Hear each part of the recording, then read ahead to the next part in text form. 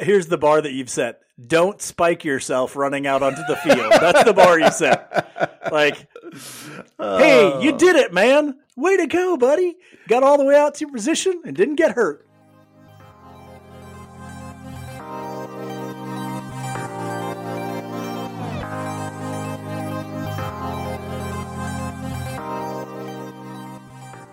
Welcome back to Royals Weekly. I am your host, Marcus Mead, and joining me as always, a man who was once forcibly removed from a T-Swift concert for shaking it off so hard 3 people were hospitalized. My brother Mike.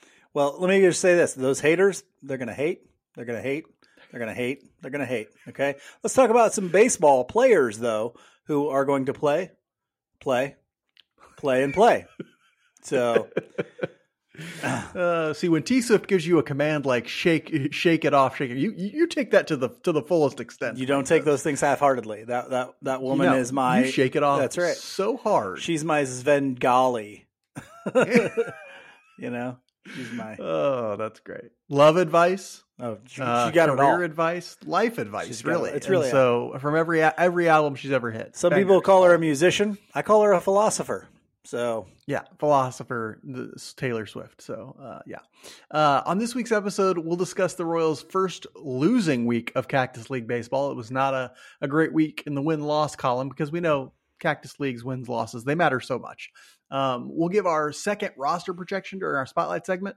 We gave one previously that was shot immediately when Drew Waters got hurt. And then we'll give our second one and maybe one more before the start of opening day to make sure we're 100% right on this bad boy.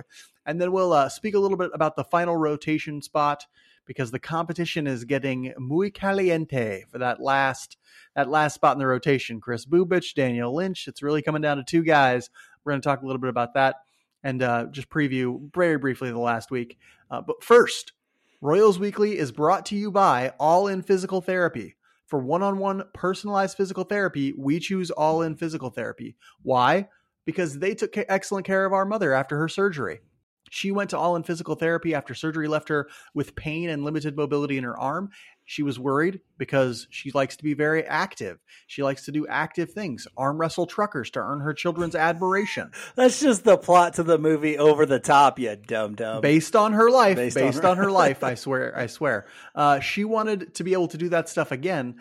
The excellent specialized care she got from All In Physical Therapy had her back to working out every single morning in no time. She probably exercises more than Mike and I do. Yeah, our mom is yoked, people. I mean, she is jacked. All right. 5'3", 280 pounds, pure muscle. That's right. Okay, it's pure muscle. If you're an athlete who sustained a sports injury, the team at All In Physical Therapy will get you right. It's run by trained professionals and athletes who know the difficulty of the rehab process.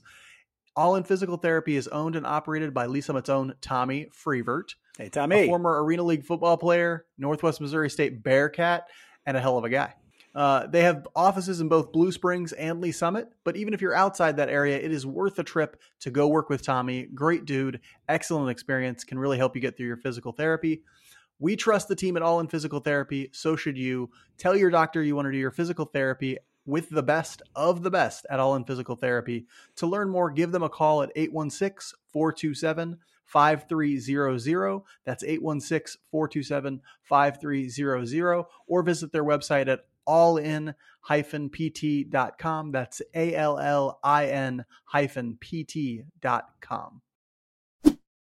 Yes, you did just hear an ad, the first ad we've ever done on Royals Weekly, because we have our first ever sponsor here on Royals Weekly, All In Physical Therapy. A big thank you to them for sponsoring the show. If you know anyone who is interested in sponsoring Royals Weekly, breweries, liquor stores, distilleries, yes, non-alcoholic brands as well. We're happy to speak to them. We're happy to speak to them. If you would like an ad here on the show, if you'd like to sponsor Royals Weekly, go ahead and email us at royalsweeklypod@gmail.com, and we'll discuss bringing on new sponsors because that's something we're doing now. But now let's talk about some baseball. We'll start with roster news. There was really only one bit of roster news. A couple guys got demoted and sent down to minor league camp and stuff like that, but we knew that was going to happen. Guys like John Heasley and Jackson Kowar and a few other guys we knew were going to be sent to minor league camp were sent to minor league camp. But the Royals did sign somebody in the last week. The Royals signed old friend Jake Brentz to a 2-year major league deal worth nearly $2 million. Now, Jake Brentz is recovering from Tommy John surgery, I believe. It's Tommy John, right? I'm not exactly sure. I think so. Yeah, it was He's whatever it was a year ender. It's not a short amount Yeah. of rehab time. So, yeah. Yeah, you'll remember he started the year last year with the team, went down almost or Maybe very a quickly into month, the season, and has been down ever since. And he's still got quite a ways to go. I don't think he's going to pitch in 2023, but they signed him to a 2-year deal with about a total of nearly $2 million. Mike, what do you think of this deal bringing Brents back to the Kansas City Royals? I was really surprised, not because of the health thing, because I don't really know where that is exactly, where he is physically, but because he doesn't seem to fit the profile of what they're looking to do right now. Jake Brents' MO was that he had decent stuff, but had real trouble throwing strikes. And this is a pitching staff that has emphasized throwing strikes. So I was a little bit surprised that Brents was called back in. And I'm also a little bit surprised because it's not like we're deficient of lefties right now. We have Amir Garrett. We have Aroldis Chapman. We have Lovelady. Who am I leaving out? I feel like I'm leaving one person out. Josh Taylor. Thank you, Josh Taylor. Yeah, and so I thought, like, we're not really short on lefties right now. Why do we need Jake Brents in the mix, even at the end of the year? But maybe that's what he is. Maybe he's like insurance to say, hey, if we end up trading Aroldis Chapman halfway through the year, we still have a guy in Jake Brents that can pitch out September maybe, or maybe even part of August, and we will be okay lefty wise in the bullpen still, even if we end up trading one of those guys. But yeah, I was really surprised and still am. Also, Evan Sisk is down in AAA right now, so he should be somebody who's going to be seeing major league time eventually. It is important to remember that both Chapman and Garrett their contracts are up after this year. Chapman, I think, is only on a 1-year deal, and Garrett, I think's deal is up after this year. And so both of those guys are likely trade candidates at the deadline. And if not trade candidates, we know they at the very least won't be here beyond this year unless the Royals decide to sign them to an additional contract. I'm a little surprised by the Brents move just because he doesn't have that much of a track record. He had the one good season, and that's it. They signed him on a minor league deal before they brought him in for that one good season, I think. And so it's not like, I'm guessing there weren't teams like beating down his door to give him a major league deal, but maybe they're really, really confident in what the medicals look like. Maybe they're really confident in his recovery, because other than that, I can't really think of why there would be this rush to give him 2 years worth of a major league deal and make sure you're set up to have him in 2024 when he's healthy again. So obviously they have some level of confidence in him in that way. So that probably bodes well for what his recovery is looking like right now. The medicals probably all look good. He probably looks like he's on track. Maybe we'll see him at the end of 2023. Not entirely sure. But this is more like a move that's to set him up to be in the bullpen in 2024 and like be in the bullpen. It's not like show us what you got in 2024. He's on a major league contract. He will probably be in the bullpen in 2024. It's still a little weird for me too, because that's another person on the 40 man, you know. I'm sure if I'm sure he'll start on the IL or something like that, but once he's off of it, that's a 40 man spot in a situation where you're not exactly certain who you're going to need spots for down the road. So seems a little weird to me. Yeah. What he will be placed on the 40 man and then immediately go on the 60-day IL, which means he won't count against the 40 man until he's off the 60-day IL. And you can stay on the 60-day IL for as long as you need to. And so, yeah, it's going to create some sort of 40-man confusion once he's healthy. Don't know when that'll be.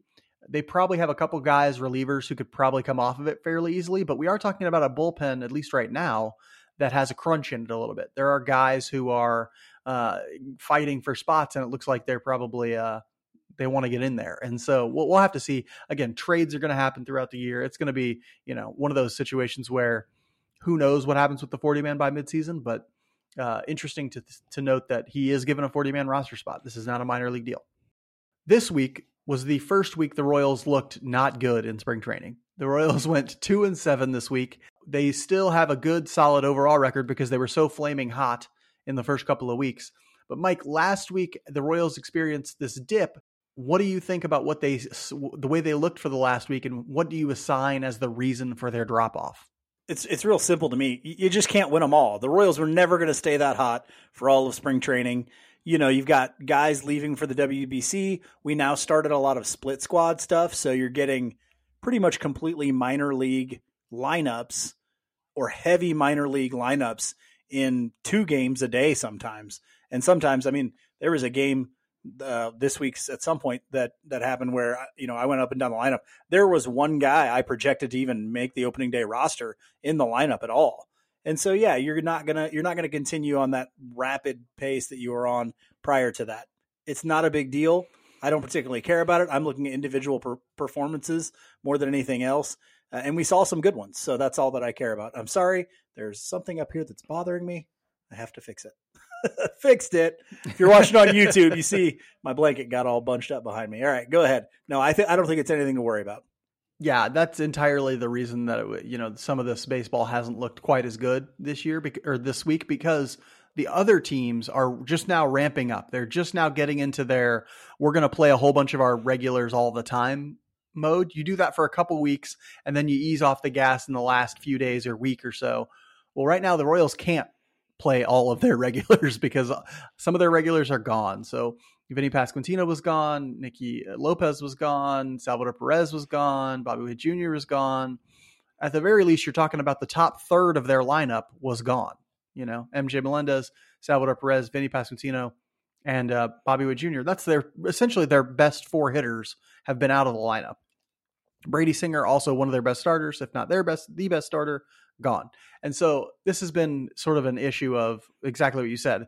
Mostly minor league lineups not playing very well. When I say not playing very well, I just mean like getting beat by major league players. That's no shame in that. And so, that's that and a little regression to the mean is just what we're seeing here as they take a skid in the Cactus League for a little bit. Did anyone stand out as noteworthy for you this week, though, Mike? Did anybody have a decent week, or was anybody particularly struggling? Yeah, it was good to see Franmil Reyes continue to hit the crap out of the baseball. He had a great week this week, had a home run, had a double, 4 RBI. He looks like he's seeing the baseball really well right now and just pounding the ball down there. So if he can bring that north with him, he's got to kind of do that because he's not giving you anything on the bases. He's hurting you on the bases. He's hurting you in the field. So I think he's going to be a guy that plays a lot more DH than anywhere else, but he's really, really making great contact with the ball right now. And that has been good to see because if we can get, again, guys, this is found money if he ends up being good, because either you get the production for him all year or you get the production for half a year and you're able to trade a productive right-handed bat to a contender. And so nothing wrong with those things. And really, how long has it been since the Royals had the kind of firepower that you can see this lineup having with Salvador Perez, Vinny Pasquantino, and Franmil Reyes through the middle of this lineup? That is some firepower. Not since the days of Perez and maybe Eric Hosmer when he was hitting right, and Kendrys Morales coming through the middle of the lineup, or Moose, maybe Lorenzo Cain and Moose.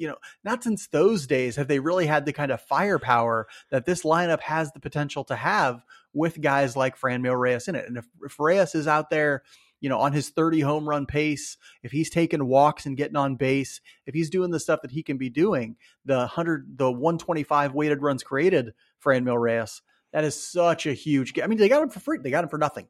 They got him for whatever it costs to pay him, which isn't that much because he's still, young. They didn't pay him. It was a minor league deal. Yeah. And so, it's going to be close to league minimum. And so, I love that he sort of come in and hit. What a great find for Piccolo and the front office, and a great job by the hitting coaching to get him back, get him right. Hopefully that translates into the regular season. I'm going to talk about Jackson Kowar as a guy who had a week that impressed me and that stood out to me. He had a start where he went, I think, 3 innings. Technically, he gave up an earned run, I think, but there was an error in there that really contributed to that run scoring, where Nick Pratto fields the ball at second base that has the potential to be a double play and throws it into right field or left field, throws it into left field. And so, I don't really hold that against Kowar. He looked good. A lot of strikeouts, a lot of swing and miss. There were a couple guys who got some hard hits, but that's always going to be a part of a Jackson Kowar experience. And so it was just good to see him gain some confidence, get some guys out. And he threw a lot of sliders in that outing. Mike, you noted this on Twitter. You took over the Royals weekly Twitter feed for a second and threw out that he was throwing predominantly sliders, which was interesting to see. It'll be interesting to see what his pitch mix looks like as he goes down to AAA and tries to sort of create a profile that can be an effective pitcher, whether that's out of the bullpen or in the rotation. I did want to talk a little bit about Hunter Dozier, who I'll note struggled quite a bit this week. Been looking a little bit on the struggle bus for the last week and a half as one of those guys who's projected to be a regular, but isn't at the WBC. You kind of hoped that he would take this opportunity to play a lot, to destroy some Cactus League pitching, to show everybody, hey, I can play third base for this team. His defense has looked okay, but he's really struggled at the plate, and the Royals need him to be both an offensive and an offensive contributor and somebody who doesn't kill them in the field. Did not look like a real offensive contributor this week. Hopefully he turns that around. Here's the thing. I was impressed that Kowar would throw that many sliders, seeing as we just heard the other day that they want him to focus on that. He came out immediately and just started dumping him in there, like slider, slider, slider, slider. Now, I will say this. I wasn't wholeheartedly impressed with the pitch that he was putting out there. I think it can get better. I was actually a little bit impressed that it looked like his fastball was a little bit better. But you and I have kind of mentioned this. It seems like some of these pitching coaches are going in and saying, hey, we're going to make this pitch better. And it's usually a breaking pitch for these guys, whether it's Keller's curveball or it's Bubic's slider or Kowar's slider or whatever. And that's then going to make your other pitches better. So just having something like the slider can make your fastball play up, even if that doesn't change your fastball at all. And so that could be something that's very important. Now, I'd still like to see him change his fastball. I'd still like to see it improve, but he was getting some swing and miss with it. And he very rarely gets swing and miss with his fastball. At the very least, guys have the opportunity to foul it off.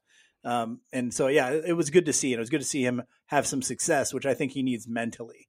More success with that fastball can come with just a better understanding of how to use it. If you're Jackson Kowar, throwing that fastball only 20 to 25% of the time and doing it primarily at the top of the zone will be a recipe for more success on that fastball, because 95 at the top of the zone is a lot harder to hit than 95 even at on the lower half, in the lower half of the zone. The old dogma, the old head way of thinking that like, hey, you locate that fastball in the bottom of the zone, you get ground balls. No, not with modern day hitters. With modern day hitters, they'll elevate that lower fastball and send it right into a gap. And so, yeah, I'm glad to see him sort of evolving his thinking on how to utilize that fastball, what his pitch mix should look like. That is super, super important to his ability to get anybody out at the major league level. And we'll see how that goes as he works in AAA. I'm very excited to see what the first 2 months of his season look like down in AAA. This week's Spotlight segment will be devoted to a foolish endeavor. Mike and I will try to predict the future with our second opening day roster projection. Every time we do this, it turns out poorly. Oh yeah. And so you'd think that this might be more accurate than the first roster projection we did, but I'm not putting my money on that because something will happen. The Royals will do something way out of left field. I'm not exactly sure. We'll see, but don't take this as gospel. Okay. Since our last roster projection, Drew Waters has been hurt. Franmil Reyes has gone off and emerged as a real potential option. And we've gotten more information on the rotation battle. So let's find our way to get Chris Getz in this roster, Mike. Let's do it. Let's do it. He's working for some front office, man. All right, let's give him a call. Come back. Let's see. Grit. Come back. Let's see. Come back. Grit. Him or Willie Bloomquist. All right, I'll take either one or the same other. Player. Mike, start us off by telling us who's going to be in this lineup on opening day. Who are the position players? 13 of them. Go. Well, I'm going to start with the easiest one. Salvador Perez is going to be catching. All right. That's our pretty much for sure, right? Assuming he doesn't get hurt. First base, Vinny Pasquantino. That's somewhat obvious. Probably end up playing quite a bit of first with the roster that we're about to put out here. We think Michael Massey is going to make the team and win the second base job over Nicky Lopez. And then at shortstop, Bobby Witt Jr. And then third base, Hunter Dozier. The team has stated they want him there. We think he probably gets that spot initially, at least. Then we have Edward Olivares in left field. It doesn't matter. You could flip him with Melendez because he's who we're going to have in right field. Flip flop either one of those guys. They're playing the corners to start, we believe. And then in center field, Kyle Isbell. Okay. Now, DH, we have Franmil Reyes making the team. We think he's shown enough. He gives us some power potential that really nobody else that could possibly make the roster can give you. Then the bench guys, which I think are going to be integral because I think at least the first two here are going to get quite a bit of playing time. Nicky Lopez is our first guy on the bench. Jackie Bradley Jr. is the second. And I do think Jackie Bradley Jr. will get a significant amount of playing time coming out of spring training. That's the one that Mike and I really went back and forth on, right? Jackie Bradley Jr. or Nate Eaton. Not really sure. Yeah. That's a tough one. Nate Eaton provides more position versatility. Jackie Bradley Jr. provides more can play center field for sure. And so, that's a really, really tough one. Yeah, and then the last two guys on the bench for us are Matt Duffy. He's hit really well. He had a little bit of struggle this past week, but overall in spring, he's hit really, really well. And then we do believe that Freddie Fermin, a third catcher, kind of, if you consider MJ Melendez a catcher, we do think they're going to keep Freddie Fermin. We don't think they like catching MJ Melendez, so we think they'll keep Fermin, and he'll be the guy that gets the 1 or 2 days of catching when Salvador Perez is not catching. And yeah, that's how we think it will go. Just missing our roster, we have Nate Eaton, who I think definitely sees time in Major League Baseball this year. Matt Beatty, who's had a pretty good spring, shown some pop, but defensively he's no good and can be streaky as a hitter. Johan Camargo has struggled a little bit. I think just went down with a little bit of an injury kind of thing 2 days ago, maybe. Can't remember what it was. I don't know. Camargo just hasn't hit. He hasn't hit enough either, to really make this roster. And then Maikel Garcia has had flashes of some good things this spring, but you don't want him coming up and just sitting. So put him in AAA, let him play every day because he still needs to work on some things offensively. We'd still like to see him, hit the ball a little harder consistently. So those are our position players.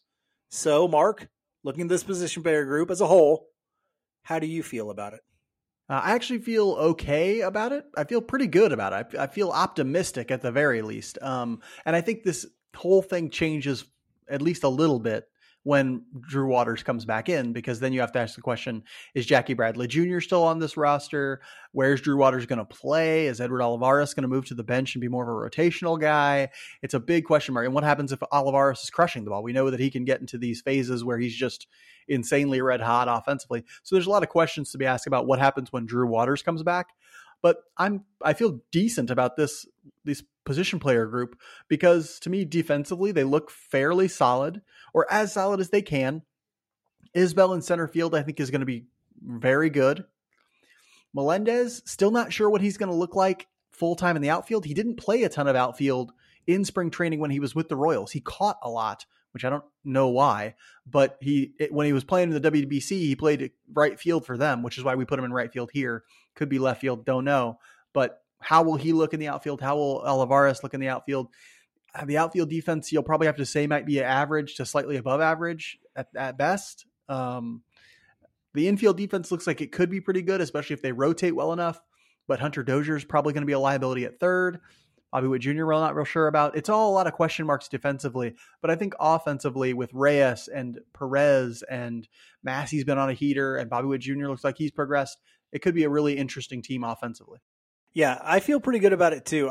We said that we thought this could be a top 15 offense, and I still think that. If they can be in the top half offensively, I think that's a good thing.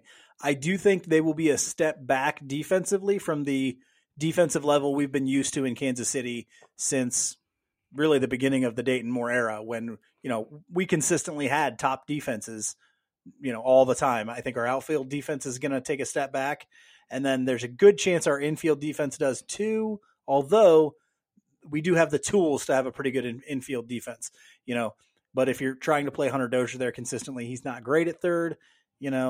Bobby Witt Jr. still has to show us that he can make the everyday plays every day. And so, yeah. And then, of course, Prado's your best defensive first baseman. And I think Pasquantino is going to have to play first base pretty consistently because Reyes is not going to give you anything defensively. So, I do think we take a step back defensively, but I think this offense has some real potential. Now, what we can't do is something I've mentioned before. We can't expect everybody to have their 99th percentile outcome here. So, yes, we can expect Hunter Dozier to be, between a 90 and 100 weighted runs created plus kind of guy, because that's what he's been. Okay. So don't expect him to go crazy. Don't expect, Nicky Lopez to hit 300 again. Like, be realistic, but I think even a realistic outcome is a top 15 offense. Moving on to the people who will really determine the outcome of games, the starting rotation. The people who really led the Royals into that 67 and 95? 65 and 97? Yeah, 65 and 97 season last year. The starting rotation. We project a starting rotation of Zach Greinke, Brady Singer, Jordan Lyles, Brad Keller, and Chris Bubic. Oh, Chris Bubic. Yes, we have gone ahead and put Chris Bubic into that fifth starter. It was a question and a discussion that we had. This, of course, means that Daniel Lynch just missed out on the starting rotation. I don't really consider Heasley and those guys as just missing out because they played not very well this spring. And so, they're not really in the conversation for that fifth starter role. But yeah, we're going to give it to Greinke, Singer, Lyles, Keller, and Bubic because Bubic I think Lynch left the door open to, he's been just say it. Huh? Say it. Lynch lost it. Bubic didn't win it. No, I don't think just say it. I do not think that at all.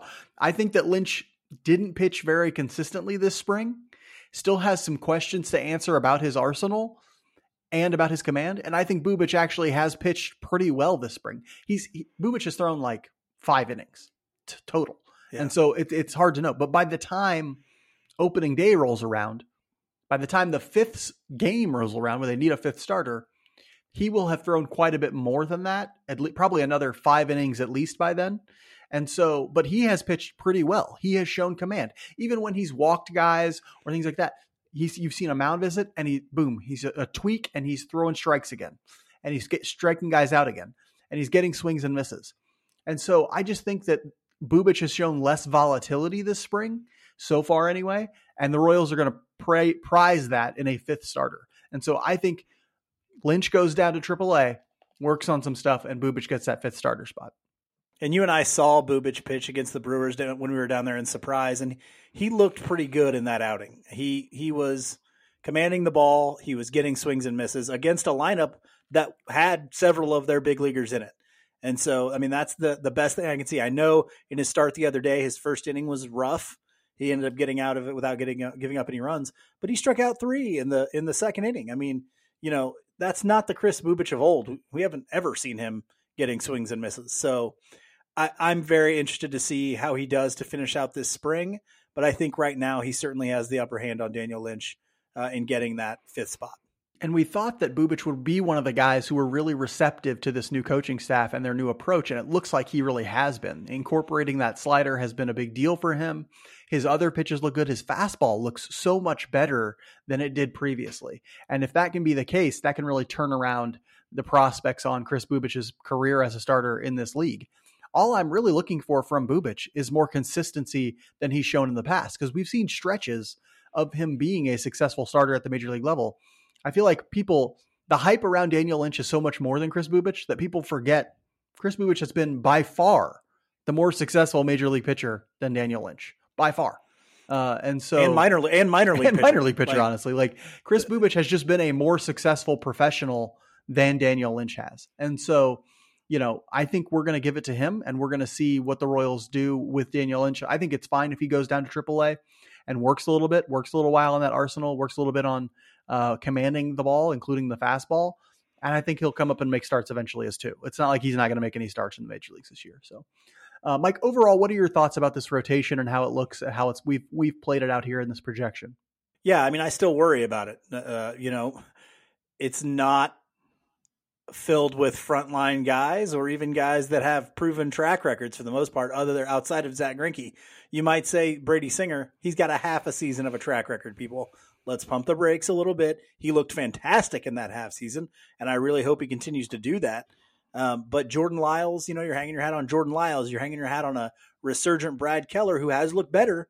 But again, if you're going by what he's actually done in games that count, it's not been great. And then, of course, this battle between the fifth guys. So I'm not optimistic, let me put it that way, about this starting rotation.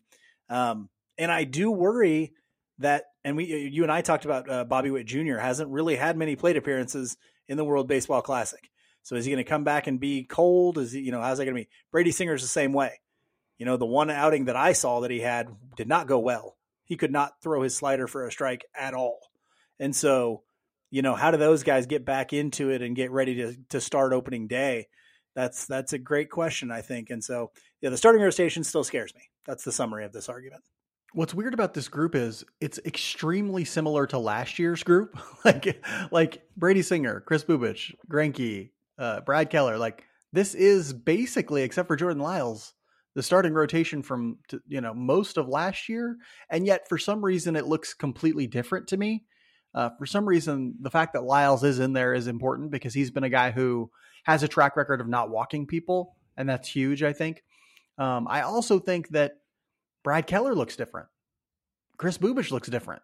Even Zach Greinke looks a little different in some ways. I know it's like we can't say, oh, they're going to be better. I think you're right. I think some pessimism is important to have when thinking about the starting rotation because of how bad they were last year. But they look different to me, and that difference means a lot, I think. I think getting more swing and miss, which all of them are doing basically, is important. I think the fact that they're going to go from Arizona to Kauffman Stadium and the cold of a Kansas City spring, I think we're going to see at least a smoother transition than you might imagine for the pitching staff, at least to begin with, because Kauffman is much bigger. It's harder to pitch in Kansas City than in Arizona, or it's easier to pitch in Kansas City than Arizona. And, they have a potential to have a semi-athletic defense. Now, am I saying they're definitely going to be a top 5 pitching? No. But will they be better than last year? That's my only benchmark is, will they be better than last year? I can't imagine they won't be. I cannot imagine they won't be, because that's a pretty low bar. Last year was so bad. How could they not be better than last year? They're going to be better than last year. The question is, how much better? Here's the bar that you've set. Don't spike yourself running out onto the field. That's the bar you set. Hey, you did it, man. Way to go, buddy. Got all the way out to your position and didn't get hurt. Woo! That. I mean, that's because they were so bad. They were so bad last year. I agree. They have to take a step forward. And I am encouraged by some of the stuff you talked about.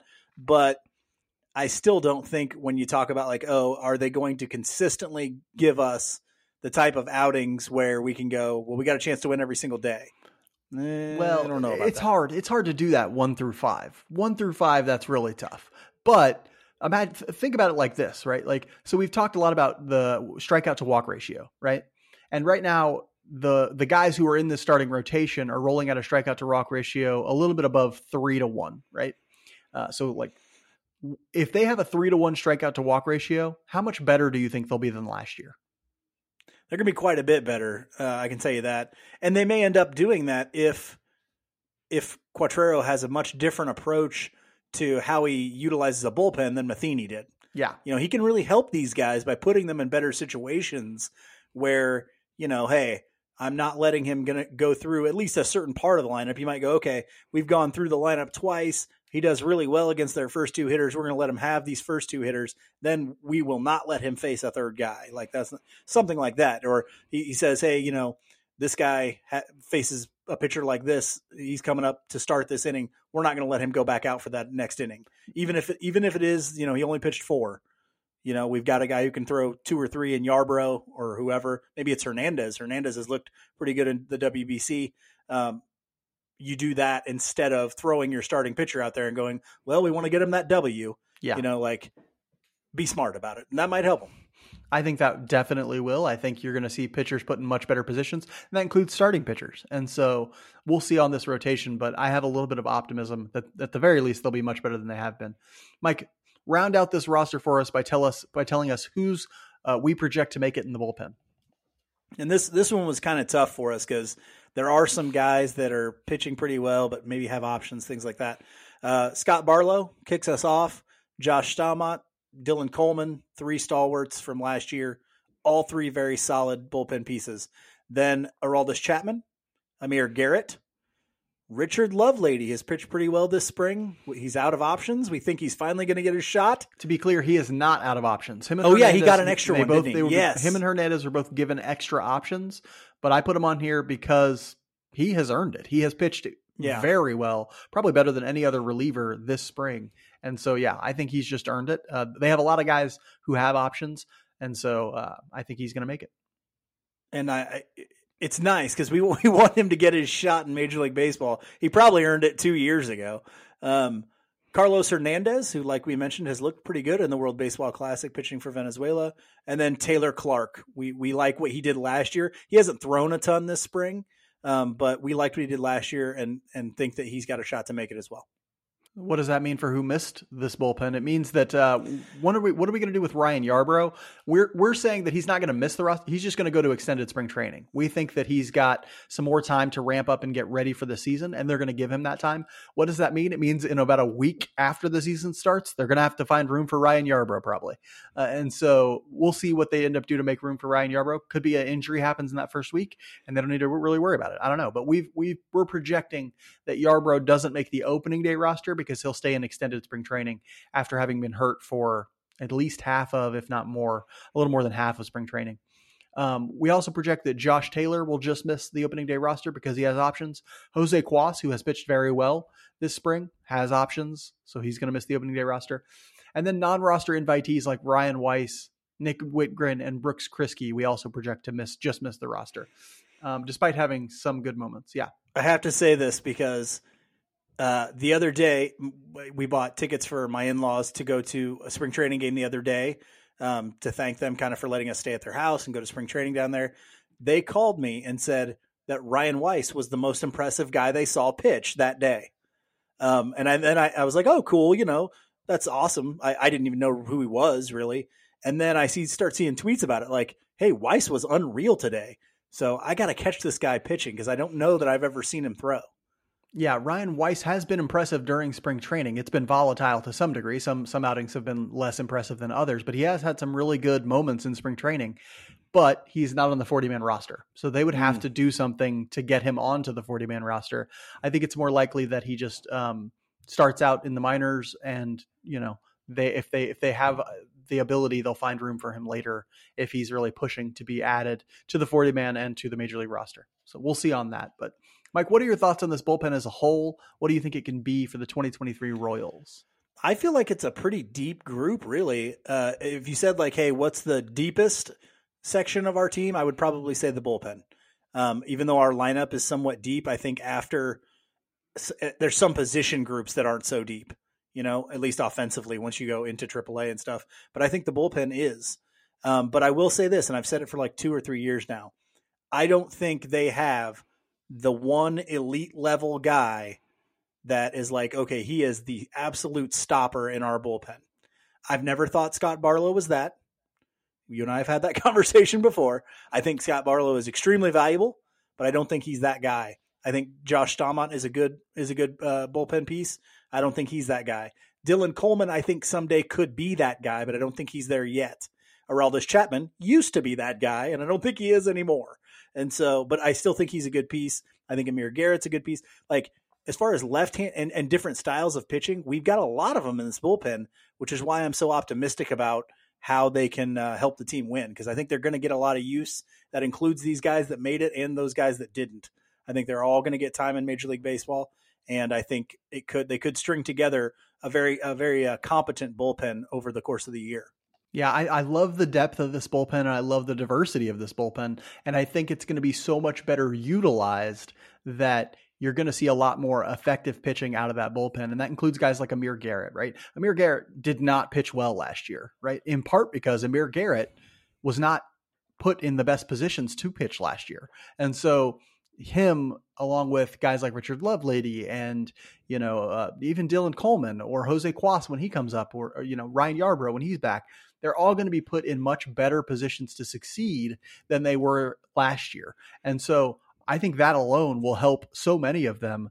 And I'm really excited to see what it means for the bullpen's effectiveness as a whole, what it means for the Royals' run prevention as a whole. This team could be a lot better when it comes to run prevention, just from better decision-making on the part of the pitching coaching staff and the manager, Matt Quatraro. And so looking forward to that, looking forward to not being exceptionally nervous anytime the manager is about to make a decision when it comes to the bullpen.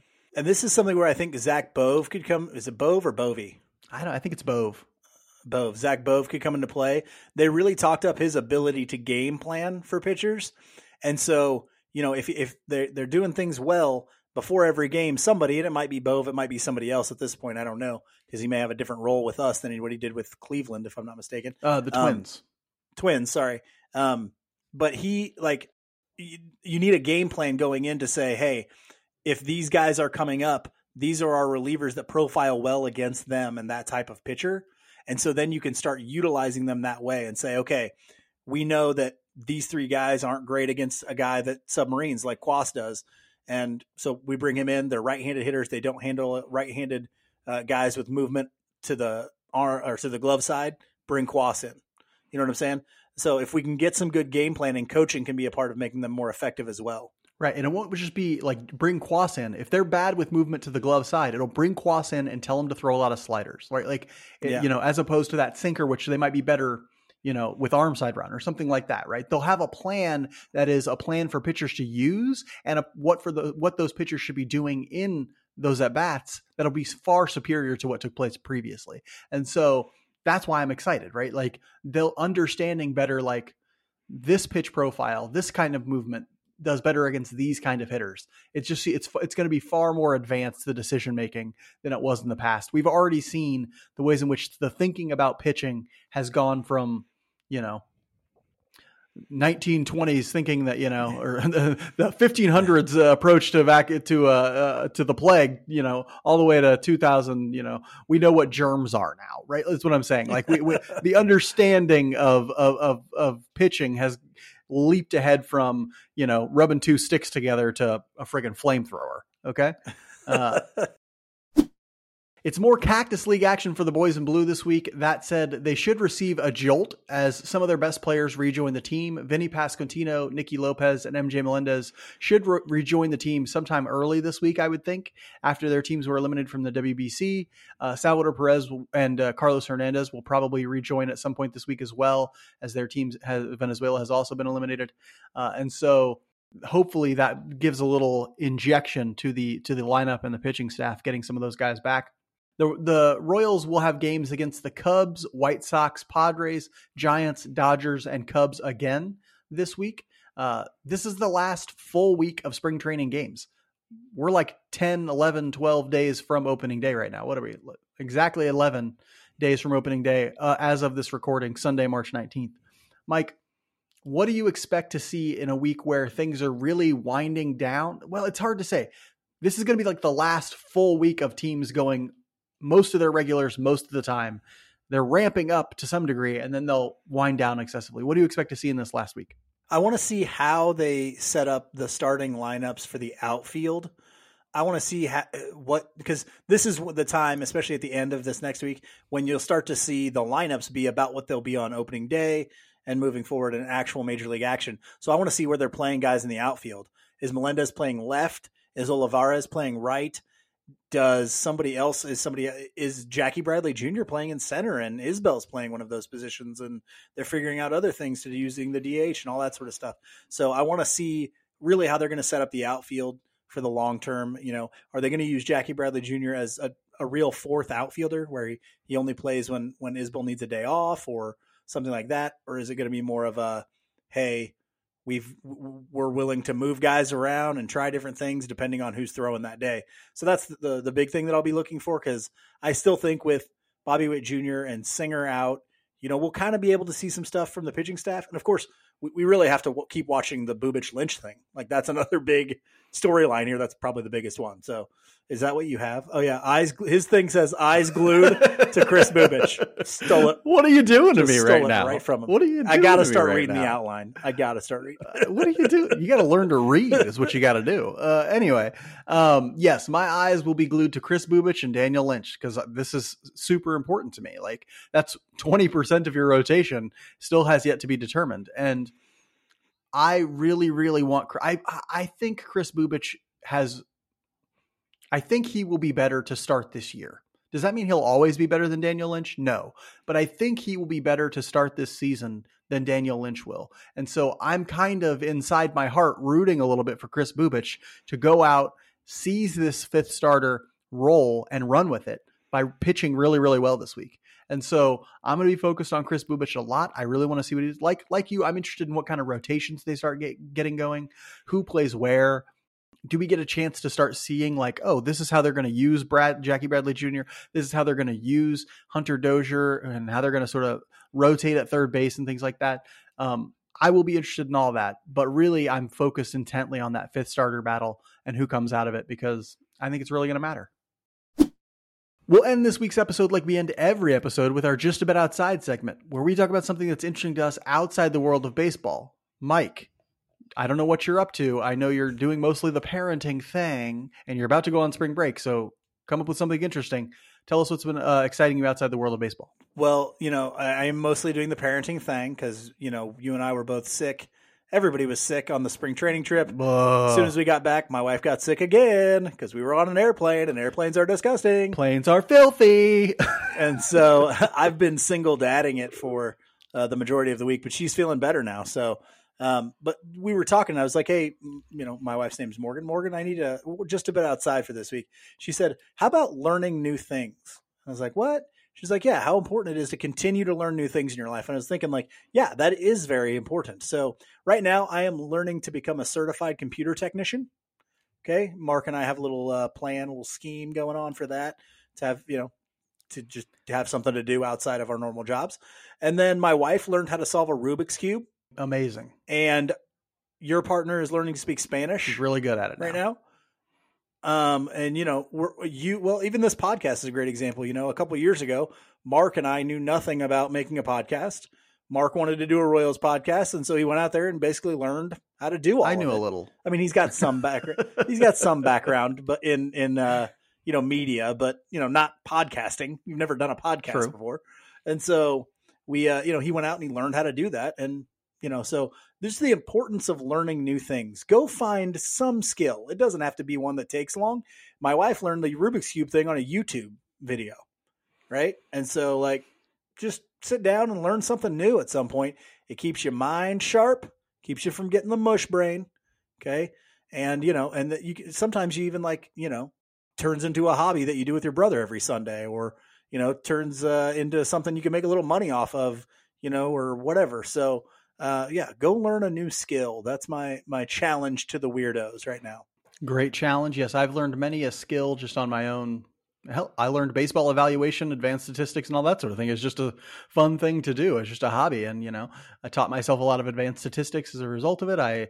I did some training with scouts and things like that to be able to watch baseball in a different way. And that turned into this. So, sometimes it's fun to just kind of pick up new things that you're passionate about and that you can be interested in. It's, we have time, not everybody has a ton of time, but we all have some time. And so you might as well spend it productively rather. I mean, I like to sit in front of the TV as much as the next guy, but I can't do that all day, every day. There aren't enough fantasy shows to just sit in front of the TV all day, every day. And they only made one season of Firefly. So. There's only 2 seasons of The Witcher out right now, and they come so slowly. So might as well learn a new skill. For my Just About Outside this week, I'm talking about something that everybody's been talking about lately, the new airport. You and I got a chance to go through the new airport as part of our journey down to Arizona. And I got to say, it just feels so good for Kansas City to have an airport that resembles other major airports in this country. Like, is it as big as O'Hare? No, or the one down in Atlanta or whatever. But now you go through security and you can just relax before your flight if you want to. You can chill at this sort of semi-chainish looking restaurant that's like a, kind of trying to be a sports bar. You can just chill there and have a drink or have some chicken fingers or whatever the hell you want. Just chill there, pay for some overpriced chicken fingers and relax before your flight, because that's way more fun than like, oh, I'm just sitting here now. Let me go get some Chex Mix. You have no recourse in the previous airport. It's all pretty organized. It's all, all the bathrooms are really clean right now anyway, because, it's new. But, it all looks pretty good. They could use some more signage for various stuff. If you're that listening. Is the one issue I had. They need more signs. They could use some more signage out there, especially for things like directing a baggage claim and stuff like that. But so happy to have a modern airport here in Kansas City. It's going to do so much good for us, and I'm just going to enjoy flying in and out of it more than I have in the past. So great job, Kansas City, coming up with this new airport. Really, really liked it. That's all we have for you for this week.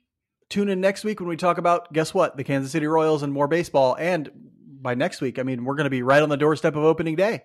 So tune in for that. Until then, be good to each other. And let's go Royals.